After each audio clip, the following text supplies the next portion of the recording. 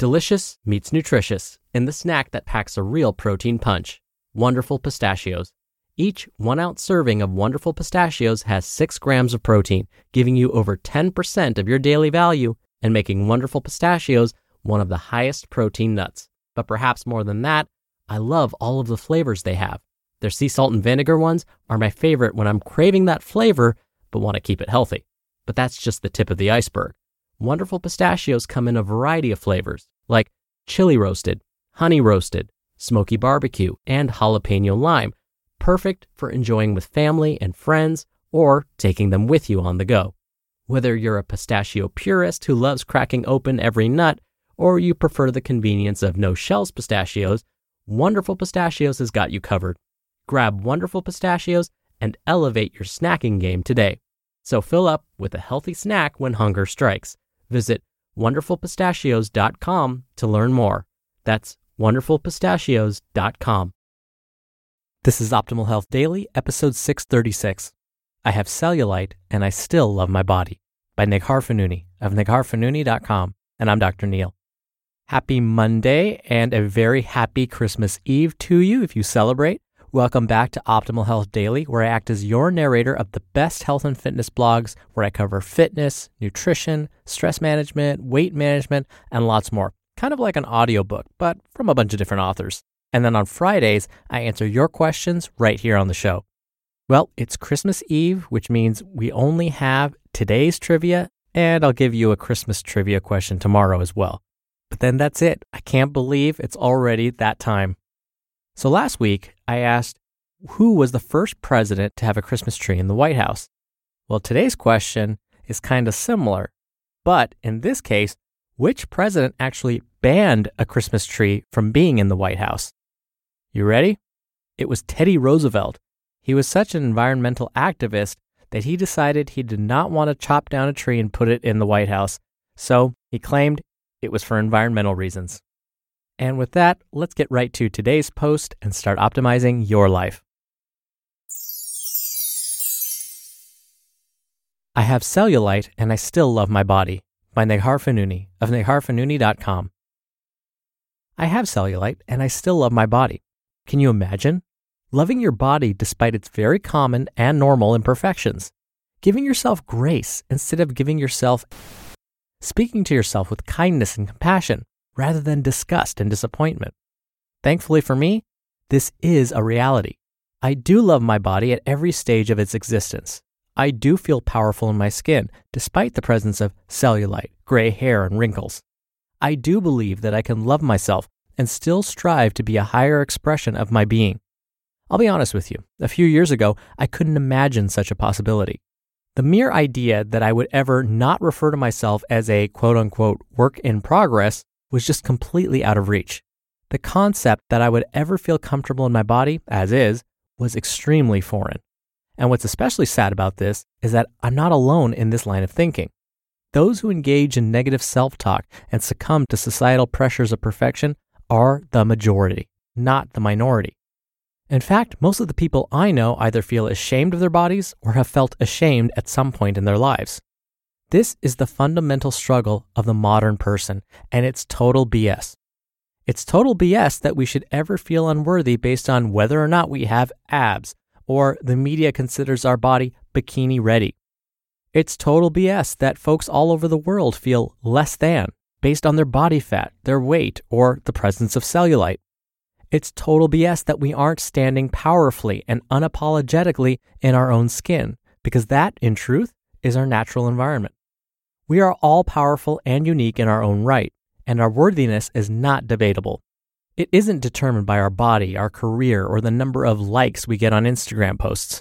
It doesn't decrease as our body fat and age increase. It can't be challenged unless we allow it to be. So what gives? Why are so many of us allowing our worthiness to be challenged by our bodies, our status, and our age? Why are we trading in our inherent power for feelings of never good enough? I believe it's a combination of childhood trauma, external pressure, and societal conditioning. But perhaps an even more relevant question, how do we stop this madness? We stop the madness by committing to the work. I won't presume to tell you that it's as easy as making the choice to love your body and own your power.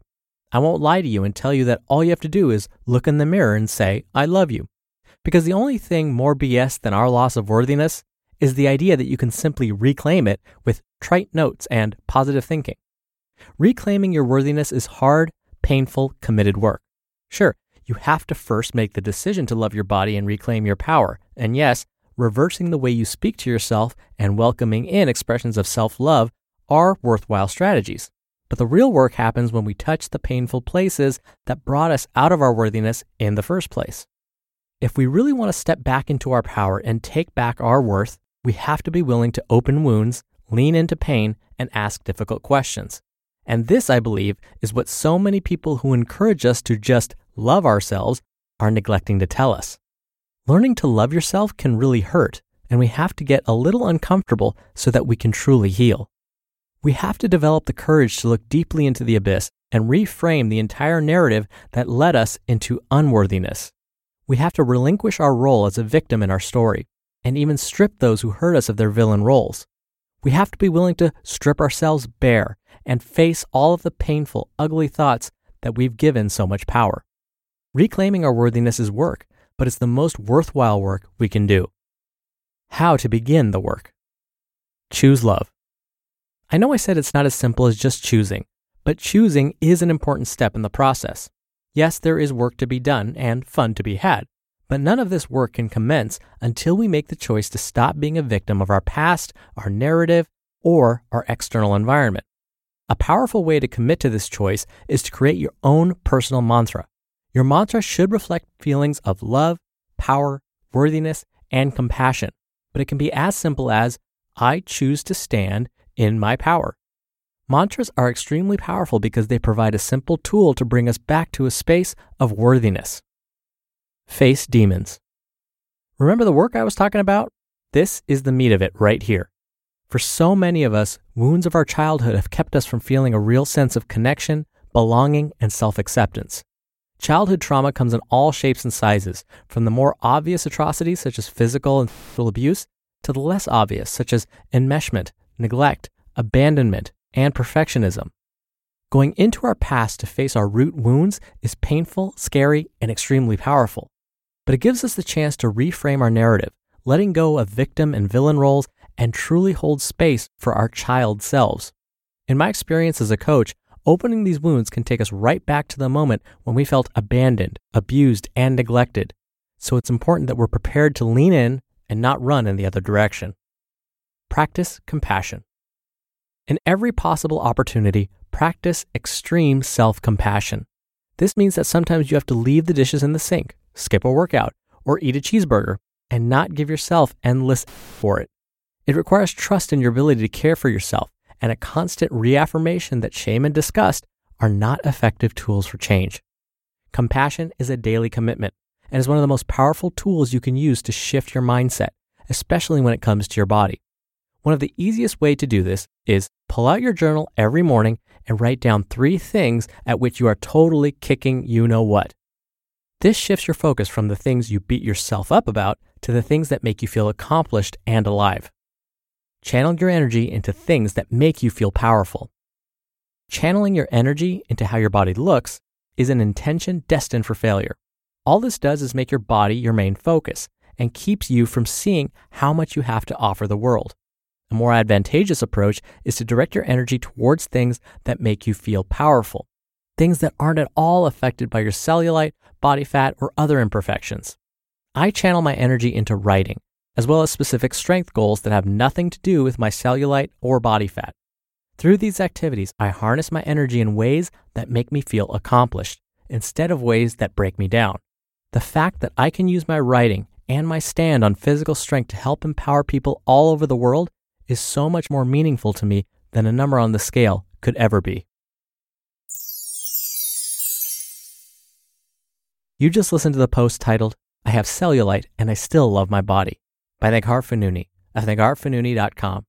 When you're hiring, it feels amazing to finally close out a job search. But what if you could get rid of the search and just match? You can with Indeed. Indeed is your matching and hiring platform with over 350 million global monthly visitors and a matching engine that helps you find quality candidates fast. Ditch the busy work. Use Indeed for scheduling, screening, and messaging. 93% of employers agree Indeed delivers the highest quality matches compared to other job sites. One of the things I love about Indeed is that it filters out incompatible applicants. So when you're hiring, the process is much faster and you only have to consider applicants that are already likely to be a great fit. And listeners of this show will get a $75 sponsored job credit to get your jobs more visibility at Indeed.com/health. Just go to Indeed.com/health right now and support our show by saying you heard about Indeed on this podcast. Indeed.com/health. Terms and conditions apply. Need to hire? You need Indeed. Dr. Neil again here for some of my comments. I agree with Ms. Fonooni that just making the choice often isn't enough to actually change your mentality. I agree it's a great first step, but to make that new mentality a reality, you have to do something. You have to do the work. You have to make it concrete. And so I love her suggestion to journal. When you actually look at studies based on happiness, for example, studies on shifting mentality and attitudes, what we're learning is writing things down can lead to that shift. Dr. Sean Achor of Harvard University likes to study happiness, and one of his suggestions is simply jot down every day 1, 2, up to 5 things even that you are grateful for. And through his research, he's found that it actually helps change one's mindset. How? Well, he says you're refocusing your attention on things that are good. Instead of constantly focusing on the bad stuff that's happening, you're retraining your brain. You're strengthening that muscle that basically says, I'm now looking for things that I'm grateful for. I'm now looking out into the world with a new lens. That's why journaling can be so powerful. In fact, I have students today who still tell me that even though they started a gratitude journal last year in one of my classes, they still do it every day. And they found that it really has changed their view of the world. Now, before I go, don't forget, we have 4 other podcasts where we narrate blogs for you, covering a bunch of different topics. To subscribe to those, just search for Optimal Living Daily wherever you're hearing this show. I thank you in advance for doing that. Thank you for listening every day. Have a very happy Christmas Eve for those of you that celebrate. And I will be back here tomorrow for Christmas Day, where your optimal life awaits. Oh, and P.S., say hi to Santa for me. Hello, Life Optimizer. This is Justin Malik, creator and producer of this show and Optimal Living Daily, the brother podcast of this one. Literally, I'm Dr. Neil's brother. If you like the format of this show, you'll love Optimal Living Daily too, where I also read to you from blogs, but cover other topics like personal development, finance, and minimalism from bloggers like Derek Sivers, The Minimalists, Zen Habits, and many more. So for more amazing content read to you for free, come subscribe to Optimal Living Daily too, and together we'll optimize your life. You've been listening to Optimal Health Daily. Be sure to hit the subscribe button to stay up to date on each new episode, and head to oldpodcast.com. That's oldpodcast.com for a free gift, as well as more actionable tips and resources to help you maximize your potential. Thanks for joining us, and remember, your optimal life awaits.